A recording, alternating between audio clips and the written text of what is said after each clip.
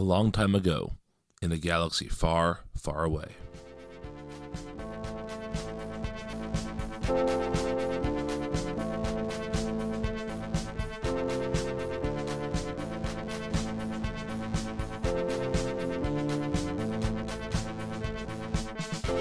Hello, Rebels and Imperials. Welcome to Force Ghost Coast to Coast, Season 3, Episode 2. This is going to be a lot of fun today. I'm very excited about this. I am Brian, and I have two friends with me who will become your friends via the internet as well, because they are going to be the co-hosts of this show. And so I'm going to let one of them take it away. Hi, everyone. My name is Liz. I think I've been told to mention who my favorite character is. Does that sound about right? All right. So I think maybe partially based on my age, I'm going to say my favorite Star Wars character is, in fact, Princess Leia. Why? Well, I guess she's someone I could connect to when I was a kid because, well, she is a girl. She was sassy. She had things to say, and she helped rescue herself. So that is my real brief description of my favorite Star Wars character. And hi, I'm Matt. My favorite character, let's see, I've changed it probably 3 times in the last 3 minutes as I've listened to Liz talk. I would say Lando. Lando has been always someone I've been interested in.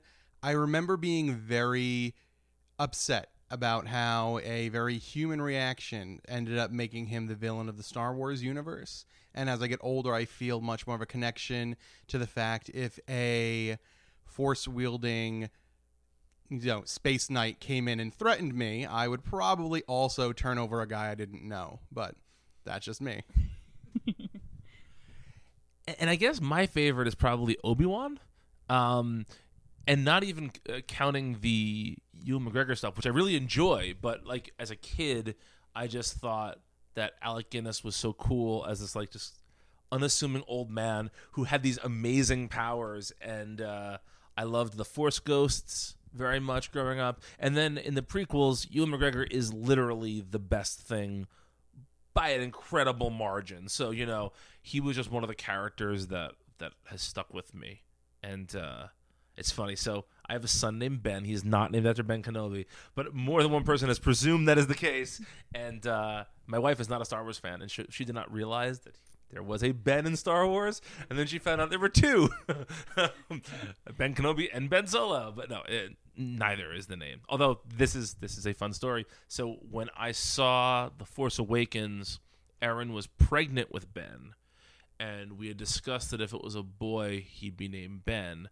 And then to hear Han yell "Ben," like I jumped. Like it was really a powerful moment in my life. But anyway, so this is actually the first podcast I've ever done in person.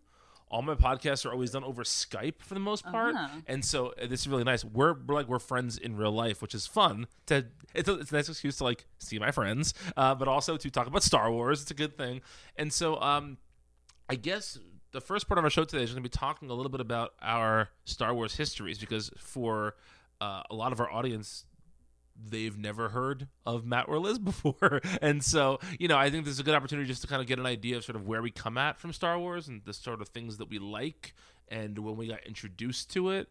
And so, Matt, you actually know the date that you first saw a Star Wars movie. So tell us about that.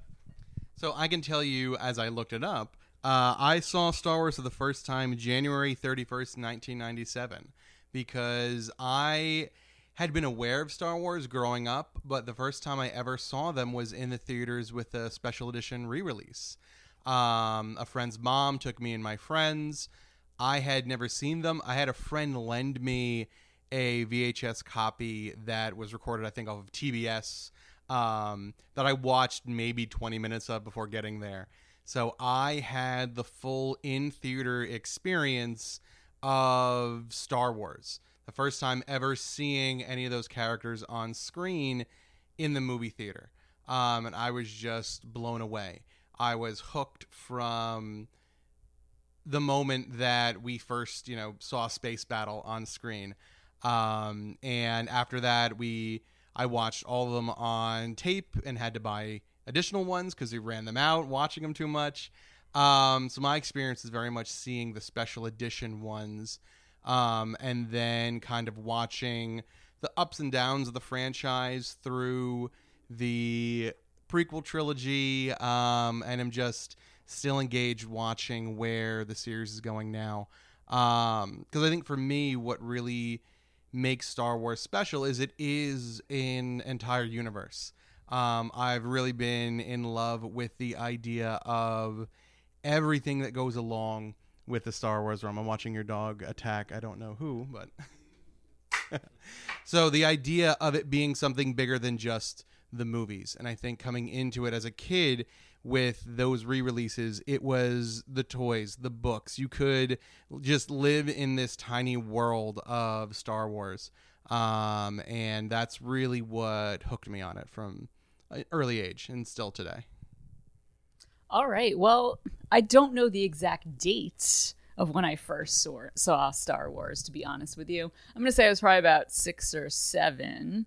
My family was a big space family. Star Trek. We're just talking a little bit about Star Trek.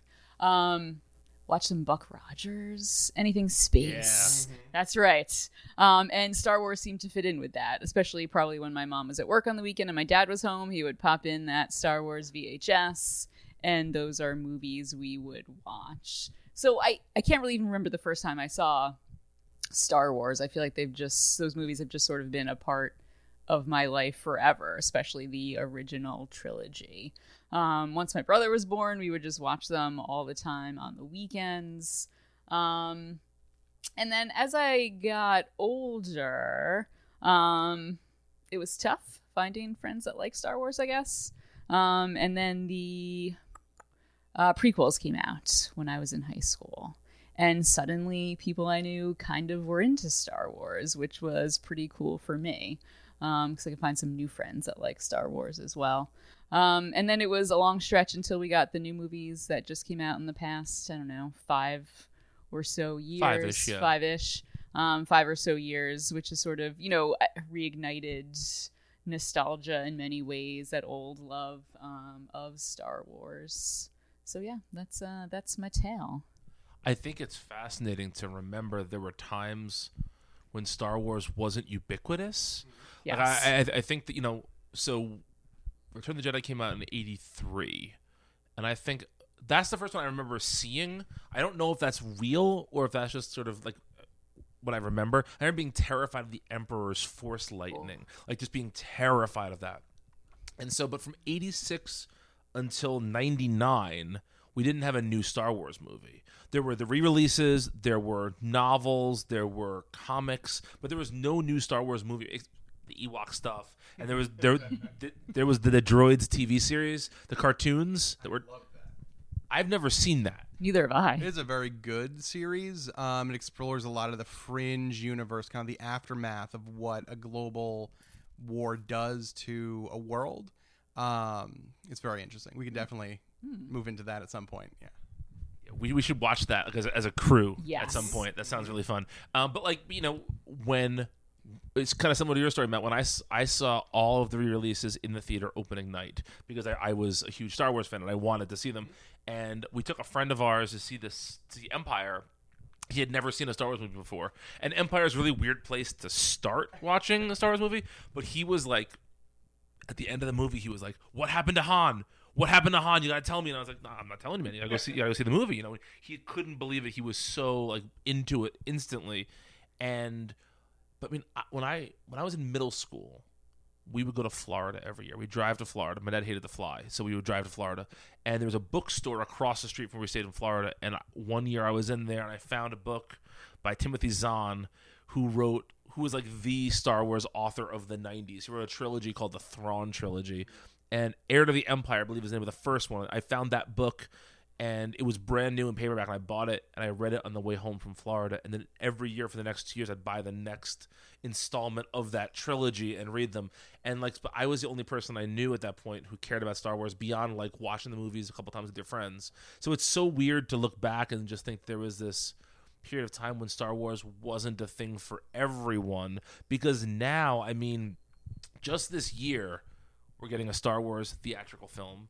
We're getting The Mandalorian, a new Disney Plus show. We're in the middle. We just finished the first season of Star Wars Resistance on Disney XD.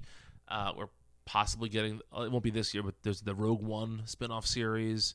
They're going to take a break with the movies now, but there's so much. There's like 3 comics a month. There is so much Star Wars stuff out there. It's just weird that it's weird to remember a time when that wasn't the case. So, Liz, you had said that you had a hard time finding friends that were into Star Wars. Do you mean specifically female friends into Star Wars, or did you know guys were into Star Wars? I'm going to say more so female friends. My younger brother and his friends were always into Star Wars, and they were sort of the ones I would talk to about things, which is why when I told my one friend what I was doing today with this podcast, I was like, well, it's like I've been training for this my whole life, talking to 2 guys about Star Wars. And that's continued really to this day. I just saw a bunch of them yesterday, and, we were talking about Star Wars and The Simpsons and all the usual things. But yeah, more in particular female friends. And I think I didn't really have a female friend, I think, that really liked Star Wars until I got to college. Do you think that if you were growing up today as, a Star Wars obsessed preteen, would you have an easier time finding people who were into it? I don't know. I'd like to say yes, but I am unsure, just maybe being familiar with preteen girls and what they're into since I was one once. I'd like to think yes. So that's what I'm going to stick with. Matt, you work with middle school kids. Do you see middle school kids into Star Wars? Yes. I think that it's such a... The difference being from when we were in middle school was more of a niche type thing. I think the idea of not just Star Wars, but nerd culture in general being so mainstream now. I think all of my kids see the Star Wars movies the same way that all of them see the Marvel movies.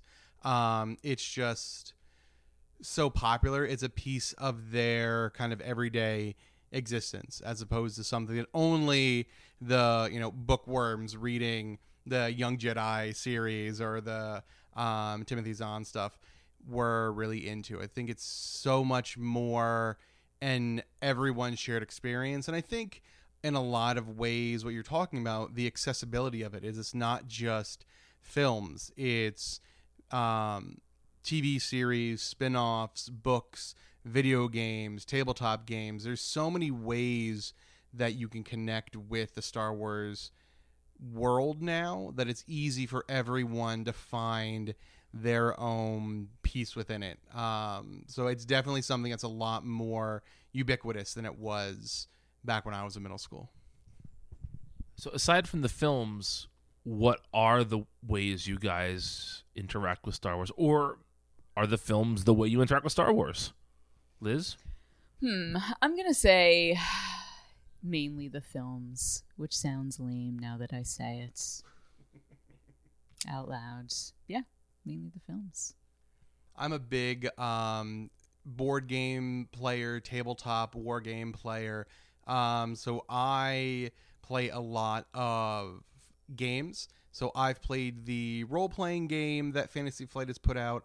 I really like the newer X-Wing game, the ship battles, pretty much any way that I can paint or play with Star Wars toys, I will do it.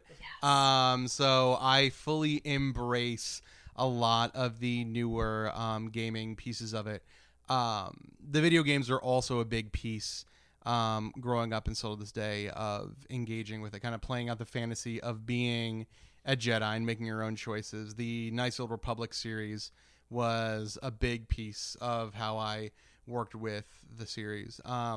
Nowadays, also the books. I try to read a lot of the newer things that have come out since the, I guess, soft reset of the Disney franchise buyout. I don't know the right word to describe it, but I really enjoyed reading the newer fiction that came out. Because as a kid, I read a lot of really good Star Wars books and a lot of really terrible ones. And it's nice that now they're really coming out with a solid series of books. So I engage with it in a lot of different ways.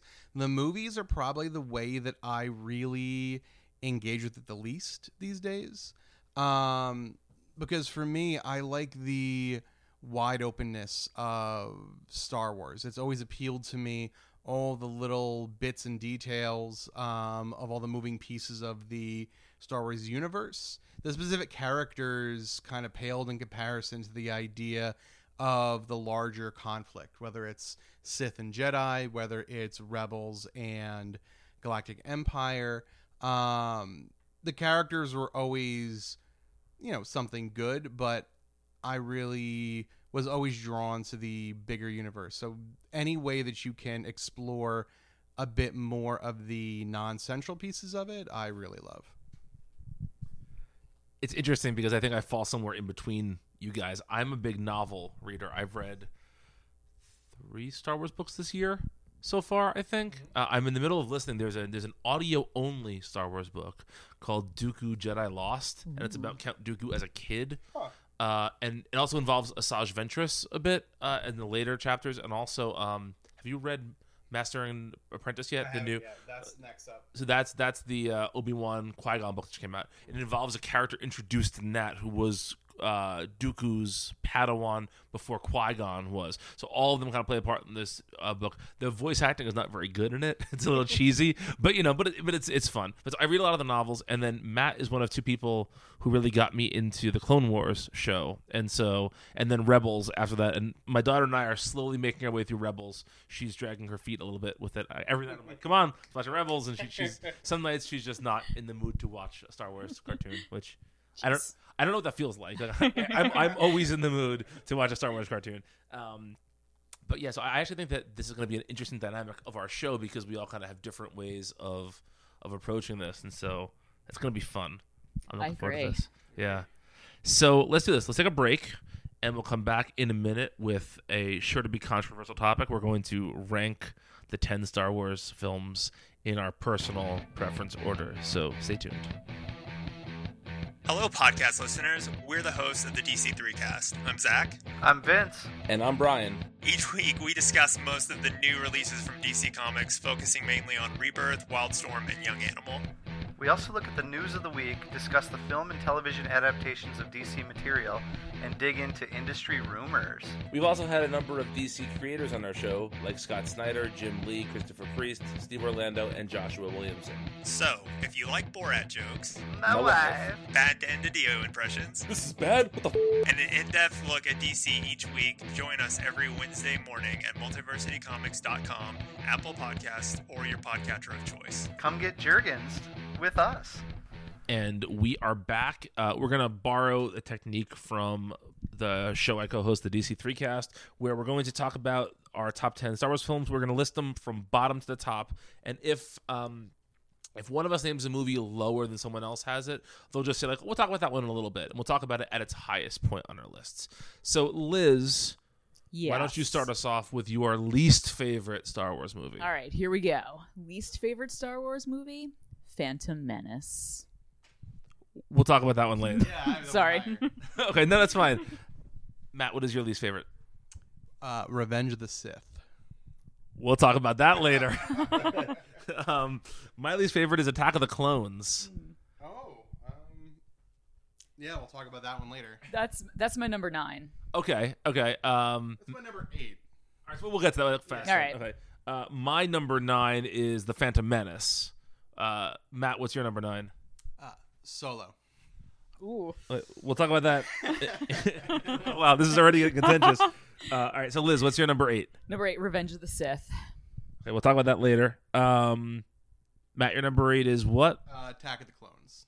All right, and mine is Solo. Have you mentioned Solo yet? This is my number 7. Okay, so let's talk about those 3 kind of in a cluster. Okay.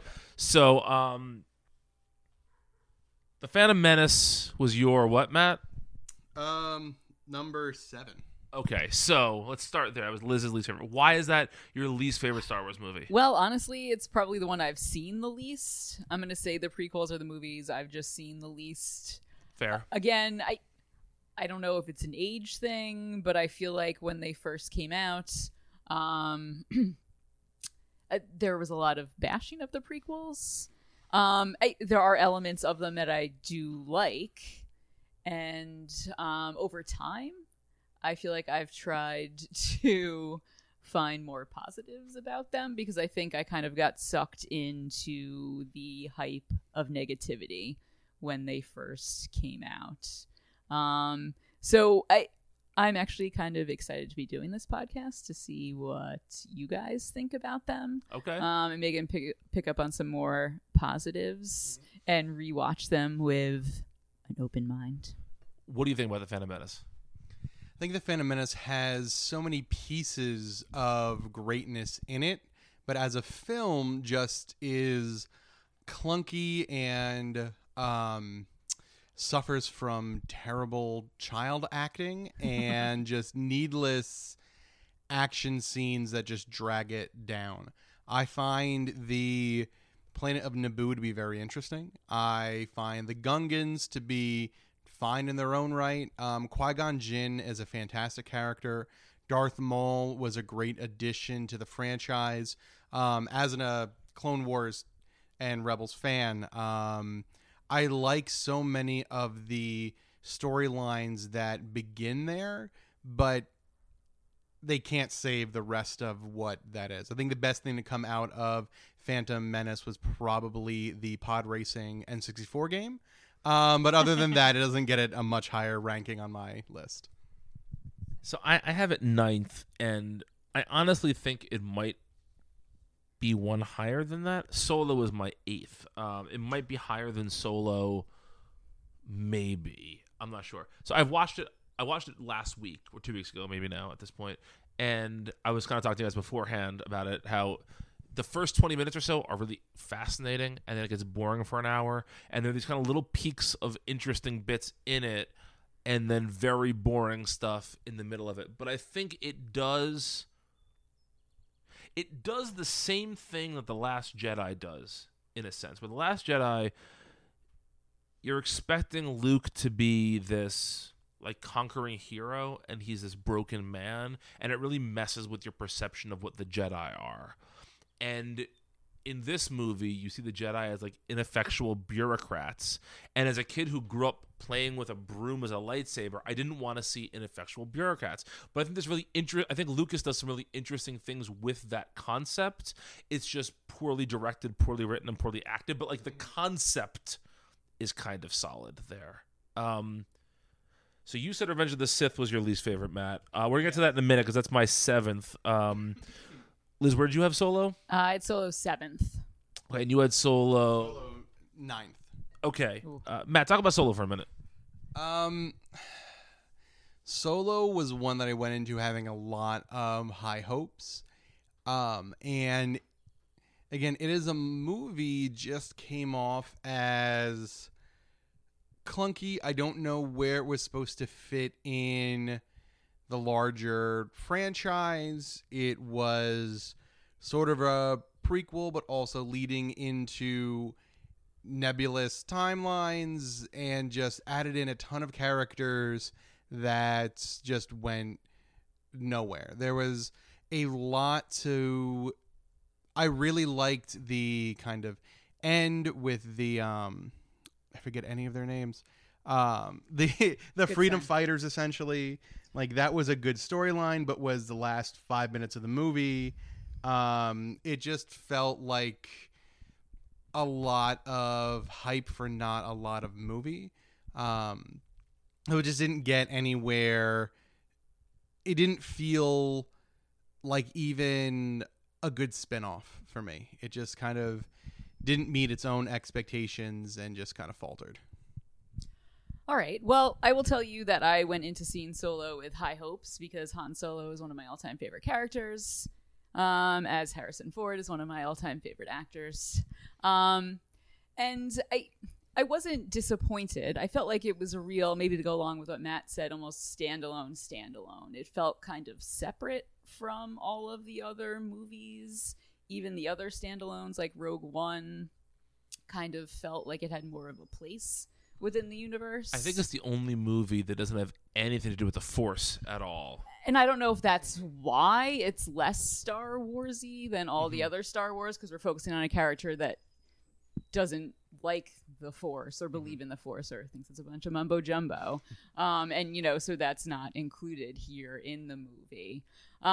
In terms of, I thought of the group Enfys Nest was, I just thought of it. I wrote it down because I thought of it as you were still talking, so I had an advantage. I felt like that was sort of a twist at the end, which actually I feel almost appeals to modern audiences more. Like my students, when we talk about movies, if I show them movies in class, they always want some kind of twist. That's what they're looking for. Okay. Yeah, which is something I've noticed continuously, even in books. They must love M. Night Shyamalan then. Nothing better than M. Night Shyamalan. They need some kind of twist, darn it. Yeah. So I feel like it kind of delivered in that way. You have something to say? I do. I think as you're talking, I think maybe what is kind of clouding my ability to give Solo a fair shake is I think I went into it thinking it would be Shadows of the Empire. I think it would be Dash Rendar against the Shadow Sun Syndicate, which was fascinating, and it just ended up being not that. So, I mean, it's not fair to the movie possibly, but I think that's, as you were talking about it, that's what I was connecting it to. Those are the expectations I had going into it, and it was something else entirely. Neither of you have mentioned the most important part of Solo. Donald Glover is Lando. Well, that is correct. I mean, Matt, you're a Lando guy. One of my favorite characters, and he was fantastic as Lando, and I enjoyed the Lando that was there, the lavish, cloak-wearing guy he was. But again, just if it was just a Lando movie, maybe. But just too much else. I understand that. I mean, I thought it was going to be a train wreck because the directors were replaced halfway through and they recast a couple of characters, and so I went into it thinking like this is going to be a shit show, and I'm not really ready for that. I don't want to, like, I feel like there was a period of time when a bad Star Wars movie was acceptable in my life, but now it's not anymore. I've been spoiled, and so I wasn't super hyped for it. And I think maybe going into it with that low expectation allowed me to enjoy it more than I did. But I don't think it's great. I think there are some things in there, like, I kind of hope that there's something that follows up this film, because I think that young Lando needs more. We need more Donald Glover as Lando. And I think that the introduction of Darth Maul back into the live-action franchise is really good as well. And I know, Matt, as a Rebels guy, that's important. Darth Maul is a great character. The kind of villain that you can really not relate to, but he's not all just universe-ending evil. He has personal motives. He seeks revenge. He gets kind of corrupted and distracted. I think him as a villain is a lot more enjoyable on screen than a lot of the ones we normally see in Star Wars, who are just evil beyond evil, but again then get redeemed and it's over. He's far more complex than that. So if they move in with that storyline, I'd be very interested to see what comes next. But I hope it doesn't just end up as a kind of gotcha at the end. Well, that's what I really liked, the addition of Darth Maul, and even I went to go see the movie with my brother and his friends, and they're all big prequel fans, and they loved it as well. They thought it was a nice addition. Yeah. I'm very interested to see, like, 5 or 6 years from now, when the scuttlebutt about the film is gone and we don't remember that directors were fired in the middle of it and all that, like, how people view that film in the future, you know? It did feel like different scenes, different locations all felt like different types of movies. Like, the end was almost like a Western in some ways. And I don't know if that was intentional or not. Right. But it did feel like there were different sort of elements. Yeah. I felt a bit maybe disjointed in some sense. Okay, yeah, I could definitely see that. All right, so we've talked about we haven't talked about Attack of the Clones yet. Matt, that hasn't come up for you yet. What number is that for you? Number 8 for me. Okay, so we'll talk about that now then. Yeah. So that is by far my least favorite Star Wars movie. I hate Attack of the Clones, and that's why I can't wait to talk to you about it. So for those that listened to last week, my chat with Michael Morisi about The Phantom Menace, Matt and I are doing an Attack of the Clones episode soon about this, and I really dislike that movie for a few reasons. And I don't want to talk too much about this one because we are going to talk about it right now. Similarly, Liz and I are going to talk about Rogue One later this year, so we're not going to talk about that one too much now because I want to save some of that conversation for that episode. But for me, Hayden Christensen is direct, and I don't want to blame him because I think it's really the script he was given and the direction he was given. But he is worse in Attack of the Clones than Jake Lloyd is in The Phantom Menace as Anakin. And Matt's making a face at me, and I know he's going to disagree, but we'll get to that. There's also an abundance of fake scenery. Like almost no scene is shot on an actual set. It's all green screened, and that drives me bananas. I just don't like it.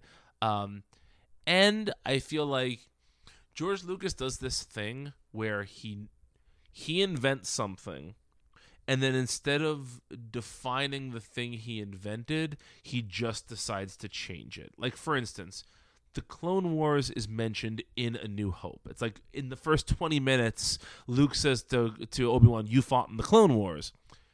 And then we see this, and it's not really a war about clones. He makes it into this totally other thing. Where, like, he should have just named it something else then. Like, and Yoda says, like, the Clone War has begun or whatever, and it's not a Clone War. Like, there's no reason for that. And this movie, to me, has so many things that are that just seem like if there was somebody who was an equal to Lucas, who could have said, like, "Hey, buddy," tap on the shoulder, "you realize this, and this," he'll be like, "Oh, yeah." But because he just hired kind of lackeys for these films, and I say that with love, I'm sure they're good people, it just, to me, feels like it's a very weird, badly paced, over CGI'd movie. I feel like I don't have too much to say. Maybe I agree, or yes, I do agree with the CGI. The poor acting, I feel like, is what turns me off ultimately. Even Natalie Portman, I don't know, she's a great actress, but I just feel like Lucas did all the things maybe he wanted to do in the past here and kind of went crazy with it. And for me, it was too much. I think I have a very love-hate relationship with the movie. It's a very bad movie that gives birth to this wonderful moment in the Star Wars universe. Without Attack of the Clones, you don't have the Clone Wars or Rebels or anything moving forward to there. And you see all these kind of sprinkles of great things in the film. The moment when the clones get there, and it's this moment of triumph in the movie, but you as a viewer know that this is the downfall of the Jedi. Them shifting into this warrior general moment throws out the idea of them as peacekeepers, and they're becoming the new force in the universe. We'll talk about that obviously in the thing, but there's these moments that are great, and then it just kind of gets blended up with so much nonsense that it just ends up being a terrible train wreck. But I can't help but love what it gives us on the outset, but still, compared to any of the other films, just does not even come close. So, Liz, where was Revenge of the Sith for you? That was 8th. Okay. Matt, that was last for you. The 7th movie. Let's talk about Revenge of the Sith a little bit. So,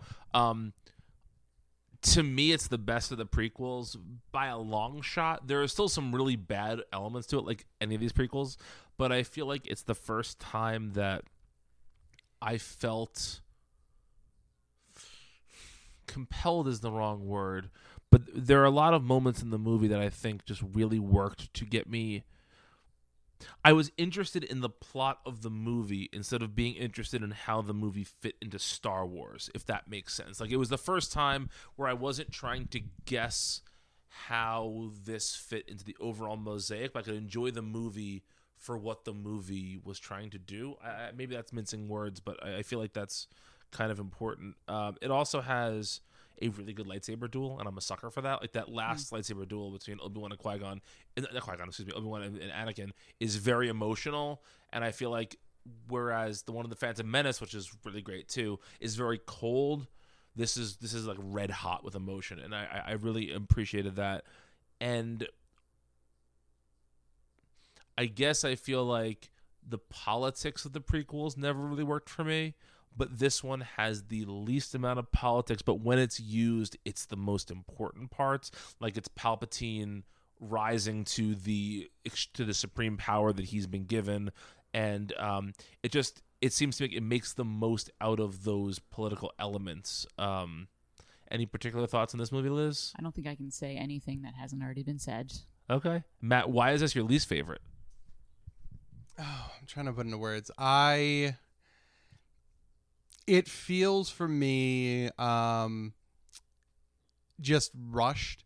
I think there's so much character development you're just meant to assume happens. And it turns what could have been a great story arc of falling into darkness, having an empire pulled apart and fall into the hands of, a evil leader, and it just rushes to the finish line in a lot of ways for me, and the pacing of it just made it I wasn't able to get over that jump. I don't see the realness in it. It just comes off as to, we know we have to hit this end mark, so we're going to get there in an hour and a half. So I feel like a lot of what could have been very, emotionally charged turns into a lot of nothingness. So I think there are a couple of great scenes in there. The end lightsaber duel, the moment where Palpatine becomes the Chancellor and they see democracy die. There's also just some of the worst moments. The weird romantic opera box scene comes to mind as one. And it just, in a lot of ways, you're talking about with Lucas, just instead of answering questions, he raises more strange questions instead of bringing answers. So it just comes off kind of convoluted and all over the place. One of the questions that a friend of mine posed once about Star Wars was, are we supposed to just judge Star Wars on the movies? Because if so, the prequels are even worse than we say they are. If we're supposed to judge Star Wars on the overall, like, at the end of the day, there's TV shows, there's books, there's video games, then the prequels make a lot more sense. And I think Lucas always looked at it from the long game of, there are all these elements to what Star Wars can be and is, and we as fans oftentimes said, like, all we care about is the movies. And that makes it tough to judge them. When the intentions are different from the person making it and the person watching it, that makes it tough. But so we've established that the prequels and Solo are the worst 4 movies. All right. So let's go for there. Liz, what is your number 6? Force Awakens is my number 6. All right, we're gonna talk about that in a little bit. What's yours, Matt? Force Awakens. Okay. My 6th is Return of the Jedi. Okay. I presume we'll talk about that in a little bit. We'll talk about that in a little bit. Have it higher, yeah. Okay, so Only a little bit higher. Yeah. Only a little bit higher. okay, what is your number 5, Matt? Last Jedi. What is your number 5, Liz? The Last Jedi. Okay, we're gonna talk about that much later. You guys are much more in sync now. Okay, so whatever number 4 is, we'll talk about these now. So Liz, what's your number 4? Return of the Jedi. Return of the Jedi. Oh, wow. And mine is The Force Awakens. So, All I'm right. sorry. Did you say 5 yet? Did I skip my 5? Oh, yeah, I think you skipped your 5. My 5 is Rogue One. Oh, yeah, okay. We skipped it. Okay. I guess we'll talk about that in a bit too. Yes. Yeah. All right. Later. Much later. Okay. All right. Cool. So, Return of the Jedi. Return of the Jedi suffers from 2 things more than anything else, and it's not the Ewoks. Everyone always says that. Harrison Ford doesn't give a shit. He is phoning in half that movie. Like all the stuff on Endor, he just, you could just like see him balancing his checkbook in his mind as he's doing this. He is so checked out, and that really hurts that movie. The other thing is that it suffers from the thing that The Force Awakens suffers from in a way, where it's a lot of the retelling of the same story. Like there's been so many Death Stars, and so I think that is a that's a pretty common like critique of that movie. Why do you guys like that movie more than I do? Well, I'd like to start by saying I don't think I can handle any besmirching of Harrison Ford. And I never thought of it that way. I just thought it was more of him just generally not caring in general. But perhaps that's not the case. supposedly he really lobbied to have Han die at the end of Empire. Really? That he wanted there to be a malfunction to kill him, and that would have given so much more gravitas to the story he felt. And so I think he was never really on board with Jedi to begin with. Oh, all right. I buy that. Yeah. Interesting. All right. Now I've lost my train of thought. Where am I going with this? Sorry. That's all right. You have anything you want to say, Matt? Before I think I do like Jedi. It's not the Ewoks. Gungans are better than Ewoks. I'll put that on the podcast, episode 1. But I think if it was for me the Jabba's palace scene, I can turn the movie off at that point and be satisfied. But I do, again, as a Lando fan, this is Lando's moment in the sun. It's his redemption. He, flies a Falcon into the Death Star. It's a pretty cool moment, but I think it's the weakest of the original movies. I think it does suffer from that we're doing this again type thing. And I don't know how I would feel about Jedi if I hadn't then seen these same storylines play over again and again and again. Because even though it's the first, it feels overdone. I think you're right about that. Yeah, I'm going to say the opening third of the movie might be some of my favorite Star Wars. Jabba's palace, the barge, the fight scene, Sarlacc pit. Yeah. CGI dance number? Yeah, that's right. Jedi rocks. That's right. Yeah, Lando redeeming himself. Yeah, the beginning of that movie is really I think, my favorite Star Wars. It's fun. Yeah. It still holds up in a lot of ways, I think, at least for me. And I do think Luke walking into the palace is one of his greatest character moments. Everyone seeing him still as the boy and him coming in as the Jedi Knight and really just owning the scene. I think it's great in the overall series. Yeah, he really completes that hero's journey in some way. He's grown from that boy into, I guess, man is the best word I can think of. Yeah. Somebody recently ruined that sequence for me. I'm going to ruin it for you guys now. I'm sorry. I'm basically saying, like, can you imagine the complexity of the plan? All right, here's what's going to happen. We're all going to get captured.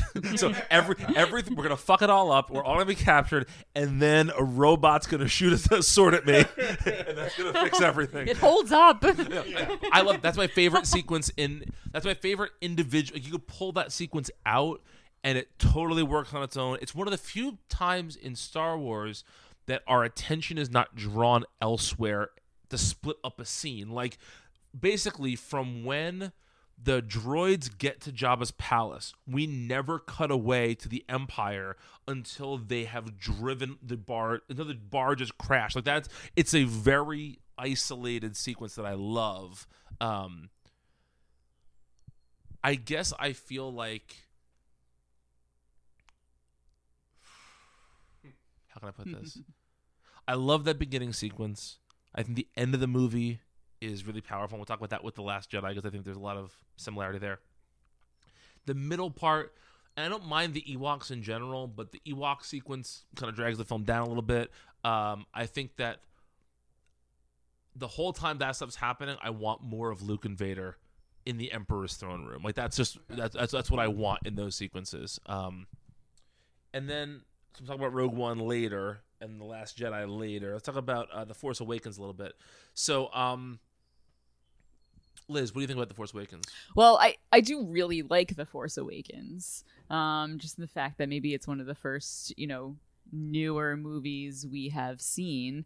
And to state maybe the obvious, we have a female protagonist and a female wielding a lightsaber, which is something I've been waiting for forever, which I tell my students all the time. Which I think was sort of just a big moment for me. And I like the idea of following Luke on his hero's journey, and we get the same idea starting here with Rey as well, starting on her hero's journey. Or maybe Ben's, we'll see. Yeah. The only bit of first of all, I think that Force Awakens, it did what it was supposed to do. Like, it was supposed to get us back invested in this cinematic universe. And I think it does that in spades. I think there's a lot of really interesting moments in the film. I think it suffers a bit from New Hopeism, where just there's another Death Star and those sorts of things. But I think that it does a wonderful. I think in the first 10 minutes you spend with Kylo Ren, Poe Dameron, Finn, or Rey, you care about them more than you care about any character in 3 prequel films. Like, those characters, you instantly know their motivations. You kind of care about them more than you do any of the new characters in the prequels. And I think that will be its greatest legacy, is launching those new characters. Yeah, I think it does get dragged down from the idea we see a very similar story with some of the same characters. I was not as excited to see Han Solo and Chewbacca and Leia back. I enjoyed the new characters they introduced. For me, though, the best part of The Force Awakens was the Kylo Ren in that film specifically. I think of seeing a villain who is trying so hard to be evil, to purge what is good from him, makes him such a terrifying character, and seeing the lengths that he will go to get himself to be this kind of crystallized evil was very interesting to me and very engaging. And even as an older viewer, he was terrifying in a way that Vader, for me, never was. I think we've gone a very different direction with him in the second movie and the third movie from what it looks like. But that version of Kylo Ren in that movie was fantastic for me. So I think that's, for me, the highest point of it. Yeah, I have to say I agree. The new characters are the characters I was into and I cared about. I thought I would care a lot about Leia, Han, etc. I thought maybe just including them with some sort of, fan service directed towards people like me, but I wound up enjoying the newer characters better. I feel much more invested in where their lives are headed. Yeah. I love the self-awareness in that film in parts. Like, the first line spoken in the movies is, "This will begin to make things right." Like, it's because, there's just, it's reestablishing Star Wars for a new generation, all that. I think that's great. So The Last Jedi is my third, and you guys both have that in your middle. Yeah. So let's talk about The Last Jedi. So this, on some days, is my second favorite Star Wars movie. I think it's fantastic. First of all, I think it's the best visual Star Wars movie since Empire, in terms of, like, beautifully shot. I think it has the most complex emotional arcs in any Star Wars movie. I think that you go through every emotion with Luke in that movie. Like, to me, the beauty of the end of The Force Awakens was just seeing Luke and her holding the lightsaber out. Like, I could cry thinking about it. It's just such a beautiful image, and then to have him literally throw it away was such a shocking place to start with the character. But to me, one of the reasons that I think that Luke is among the top 2 Star Wars characters behind Obi-Wan is that I love Luke's commitment to non-violence. Like, the way he defeats Vader is by not fighting him. And the way he defeats Kylo Ren is by not fighting him. Like, Luke is so consistent in his approach. He doesn't want to defeat people. He wants to turn them. He wants to show people the error of their ways. The only thing he really says to Kylo Ren is, "I'm sorry." Like, he spends the movie beating himself up. He's this hardened, broken down character, and he literally gives all that he has. He wrings the last bit of himself out to let people survive. He doesn't do it to fight somebody, to defeat somebody. He does it to save people. And Luke I love that journey. And I think that there are some people that really didn't like the fact that Luke didn't triumph after Return of the Jedi. I think all of us remember seeing him look out at the Force ghosts and feel like this is the beginning of a great journey for him. And it wasn't. And I think that that's very similar to the prequels in a way, where, again, it's recontextualizing the Jedi as not the thing you want to be. That being a Jedi is painful. Being a Jedi is bad for you, but it's important. And I think there's a real sense of, like, a vocation to being a Jedi. Like, anybody who works a job that they truly love but beats the shit out of them knows what I'm talking about. Like, I'm talking about 2 teachers right now. There are days when your job is important, but you hate doing it. Right? Yes. You know, Yes. and I feel like that's the Jedi's journey. It's that you're the protector of the universe, but it sucks. And so I loved that aspect of it. People don't like the Canto Bight sequence, and I understand that. But to me, so in The Force Awakens, Finn rejects being the First Order. And it's not until the end of The Last Jedi that he embraces being a rebel. And the reason he's able to embrace it is he sees DJ, the Benicio del Toro character, who doesn't pick a side. And he sees how that person is this empty shell. And after seeing that, he decides, I have to take a stand for something. So you need that sequence to get Finn where I think he ultimately needs to be for this upcoming Rise of Skywalker film. I think the Rey and Kylo stuff is really interesting. When Snoke got cut in half, I did not see that coming. That was incredible. To me, it's the most surprising Star Wars movie, and that's why it's my favorite of the new ones so far. No. I liked it for the fact that I like it for the reasons that I like Empire and I like Attack of the Clones. I don't know if it's just the role of the second film to widen the scope of what Star Wars is. The first films are always very narrow. They follow one kind of specific journey, and then the second one breaks it out, and you see this wide universe. And I think what makes Last Jedi interesting is you see that universe is not the black and white fight that you see in the first film, that people are making money off of this combat between the two sides. You see people who don't care one way or the other. Their lives will go on, whether it is the Empire or the rebels who succeed. And you see this idea of maybe even the Force isn't as black or white as we see. And it's the choice that you make that matters in a world of so many different options. And I think we see Rey make her choice. We see Finn make his choice.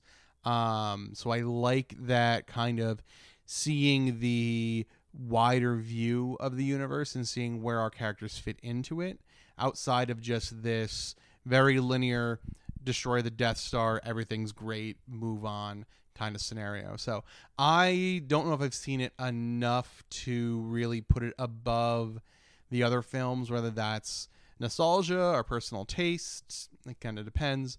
But I like it a lot more than people said they did. I will go to my grave arguing against the idea that it didn't feel like Star Wars.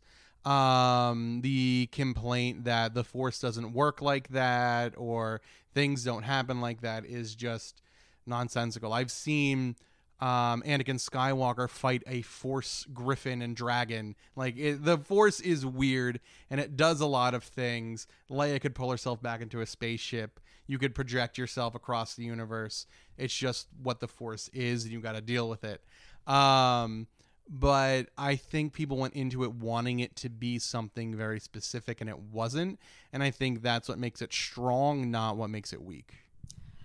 Yeah, I mean, I have to say I generally agree with you both, despite the fact that this movie falls right in the middle of my list. It's one of my favorite Star Wars movies in many ways. I like that it focuses on various journeys of self-discovery, whether it's Rey trying to figure out her place in the universe. She's just starting out. She's looking for a typical spiritual, magical mentor, which, she doesn't really necessarily find in Luke. And I like that. I like their dynamic.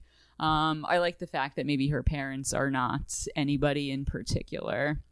The fact that Kylo Ren is on his own journey of self-discovery. And we see these two younger people joining each other, trying to help each other in some way, work together in some way that's not usual. They're not necessarily on the same side. It's not right. Black and white, not good and evil.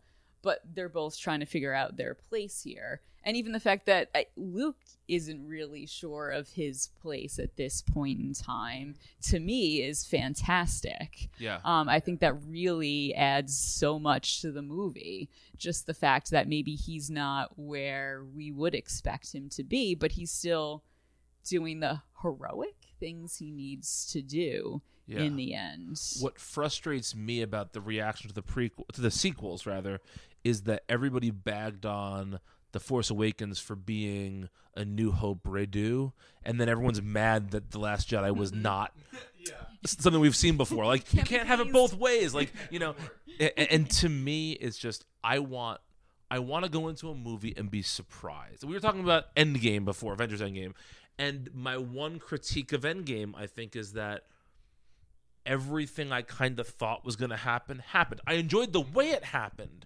but when going to The Last Jedi, if you asked me, like, plot out how this movie's going to go, I could not have done that for you. Like, it was really, truly surprising, and that's a good thing for me, I think. Okay, so that was my number 3. Liz, what's your number 3? Empire. New Hope. Okay. We'll talk about Empire later, and I presume A New Hope later also? Yes. Okay. So what's your number 2 then? Rogue One. Rogue One. Let's talk Rogue One. Oh, man.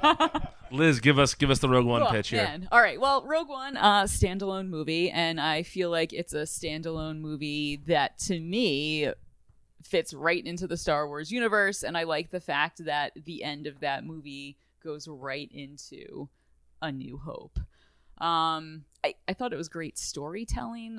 I was really compelled. It wasn't maybe surprising. I kind of knew where it was headed in the end, but I was still invested in how they got there. And just like we were saying before with characters, I liked all of the characters. I wanted to see where they were headed as well. I feel like I had something else to say, and I was leaving it for last, and now I've forgotten what that is. Oh, in the end, I don't know. Can I spoil it? I don't know at what point we're at. Yeah, You should have seen it if you're listening to the podcast. Yeah, I figured at this point if you haven't seen it. But yeah, at the end, I remember sitting in the theater and being like, are they all going to die?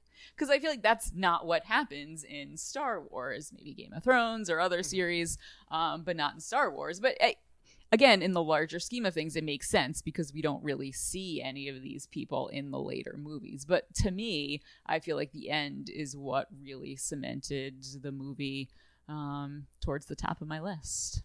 I really liked seeing the struggles that the everyday kind of foot soldier people in the rebellion are doing. It's not about just the Jedi.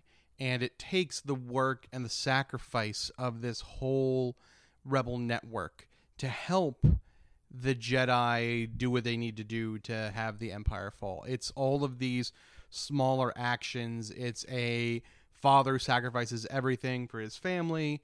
It is a daughter who is doing the best that she can in this rough world. It is people who are just fighting for their lives and losing their lives to take on this kind of insurmountable force. And I really, really like that idea. In the bigger Star Wars universe, seeing where it fits in, the idea of watching a whole rebel squadron wiped out that you knew wasn't there in the New Hope, and you see their sacrifice, and you see the sacrifice of all these other people. And I think it's a really great story, and it blends in well. I think they did themselves some favors in patching over some iffy science and the blowing up the Death Star. That was nifty. And obviously the shout outs to the Rebels team being involved in there is also very cool. You see Chopper ride through the final scene. You listen about General Syndulla. So those shout outs are wonderful too. But it's just a great story, and I think opens up some wonderful characters. I don't know if you read the Catalyst book. I'm actually halfway through it right now. Okay. It's a really good book and shows how these people outside of just this grand overarching, control the universe through the Sith things go on. I think it's the same idea. Seeing Tarkin there, seeing all these other characters that are so engaging outside of just lightsaber duels, is really great to see on screen. So this is my 5th favorite movie, and it's not, that's not a knock on it. I just love the other 4 so much more. But what I think is the most valuable thing it does sort of overall is it really connects the prequels to the original trilogy in a way. Like we see Mustafar where Vader is in his castle, and like that's something introduced in the prequels that we never see again. That's put in there. We see Bail Organa again as you know, in there, and it's sort of, it really acts as a glue between those first 3 and the middle 3. Plus, like you said, Matt, it brings Rebels into it a bit. It just kind of, it gives it's a really good glue movie. It helps connect all the various parts of Star Wars together better than any other single film does, I think. And again, like that was a movie that had a lot of reshoots, and it was plagued by some problems, and you don't see it watching the movie, as opposed to Solo, which I think you can still kind of see the cracks showing. You don't see it as much in Rogue One. No, I think that's 100% right. Bringing it all together, and again, Star Wars can be in so many different places at once, and I think Rogue One kind of does bring it all back together. I even forgot about the idea of the reshoots. If you look at the trailer, it's a trailer with a bunch of scenes that didn't make the final cut. But you're right, it does work even despite all of those challenges to be a great movie. For me, I was originally going to say it's my number 1. I do love it that much. But yeah, it's just great. It's a great movie. Yeah. I agree. So, Liz, what's your number 1? A New Hope. Mine is Empire, and Matt, yours is also Empire? Okay, so let's talk about A New Hope first, Liz. Okay. I feel like a poser saying Empire is number 1 as a Star Wars fan, but it really is. It is, yeah. So why is A New Hope the one for you? All right. So, I guess it's Also, quick question. Sure. You and I are about the same age. Yes. When you were growing up, was it Star Wars or was it A New Hope? Oh, did I call it Star Wars Like, or A because New Hope? it- I think I. Go ahead. In the original scroll, it doesn't say A New Hope, or it may say, but it's called.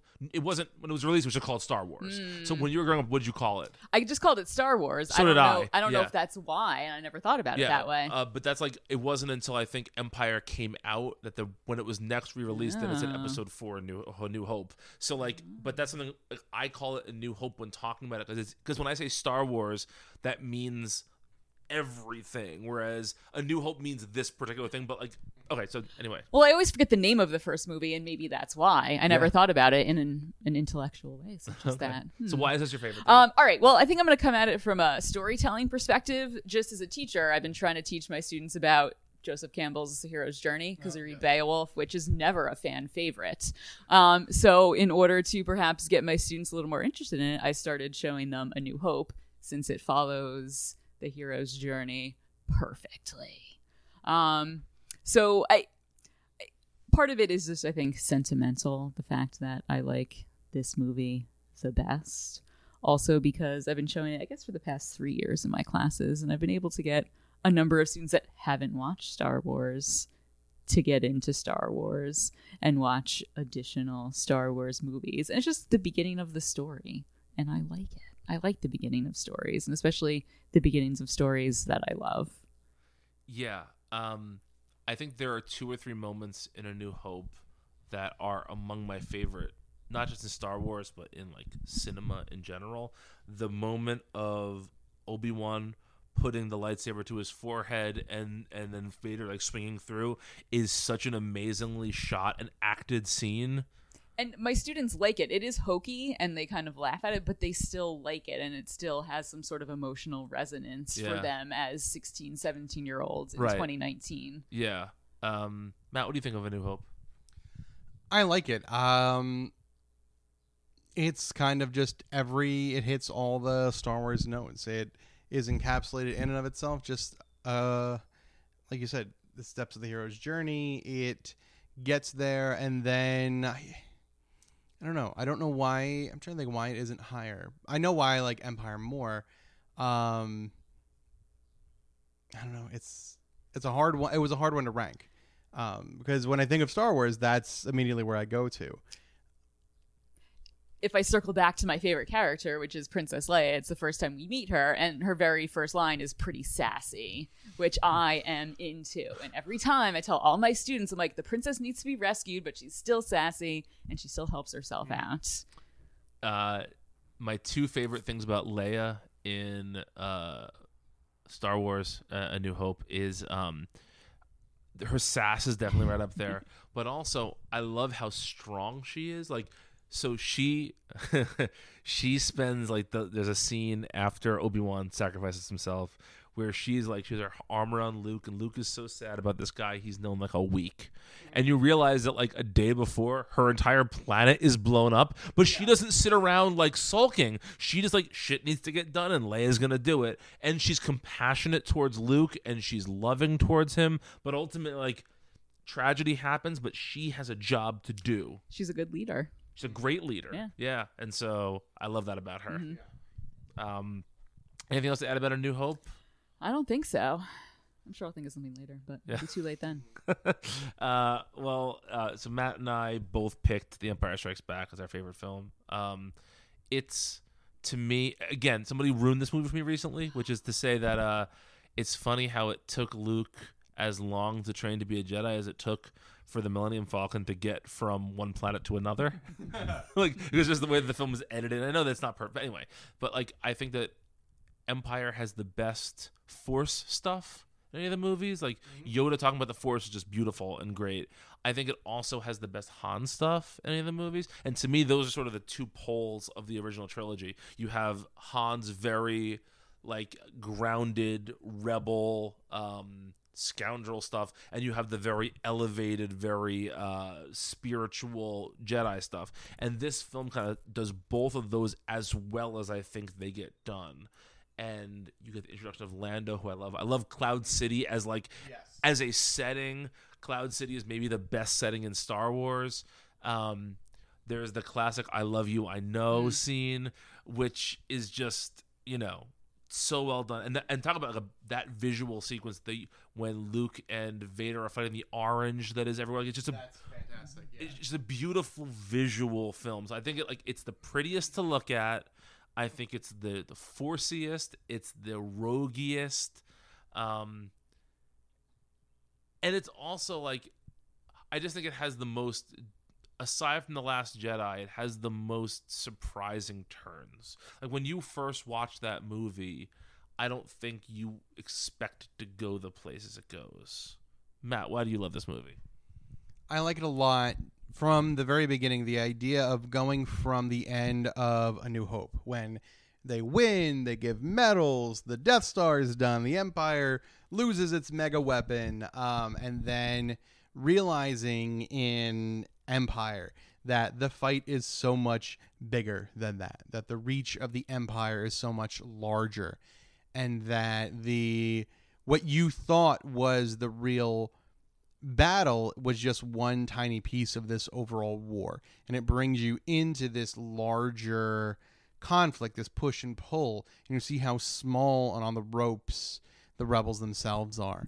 And I think Luke training to be a Jedi, really understanding the responsibility of that is really nice.